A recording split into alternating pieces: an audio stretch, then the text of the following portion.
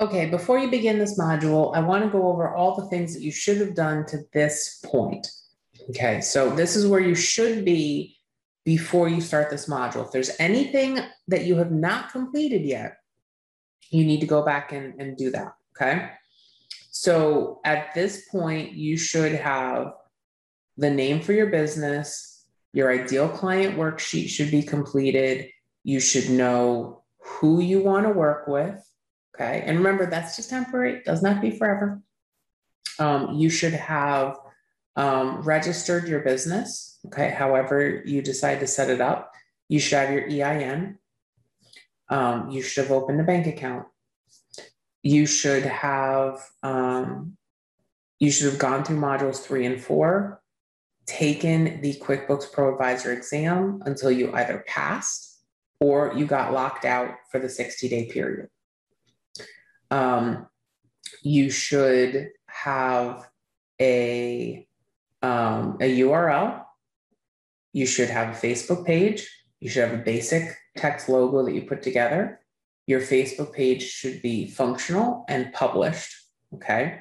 You should have it linked to your Facebook profile. You should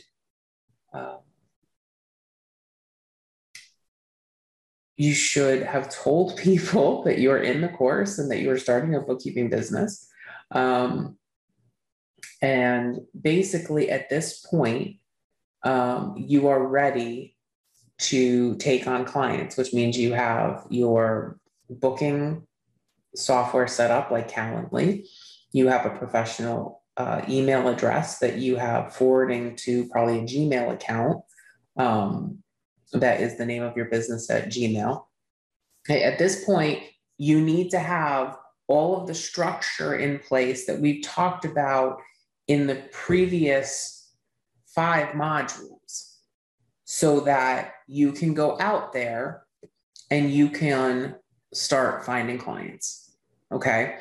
So that means you have to have all these things in place. You know, if you haven't signed up for your QuickBooks Pro Advisor account yet, we need to go do that, right? And we need to make sure that you've taken the exam, because really at this point, the focus going forward, right? And listen, and through the Empowered Bookkeeper Network, as long as you're a member of that, I'm going to support you through, through everything related to this business. But a lot of what I do is helping you, make sure your clients are set up properly, making sure that transactions are recorded properly. When you have difficult transactions, like that's what we do on the live calls and in the groups. Okay. So that's what that is for. Okay.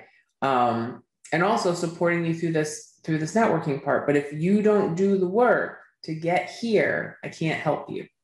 Okay.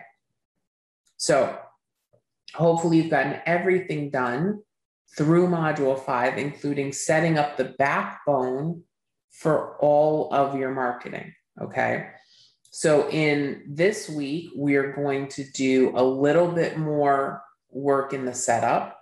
I'm really going to talk about the differences between all of the different platforms. We're going to talk about the type of marketing that I use in my business that most people that are successful in their businesses are using.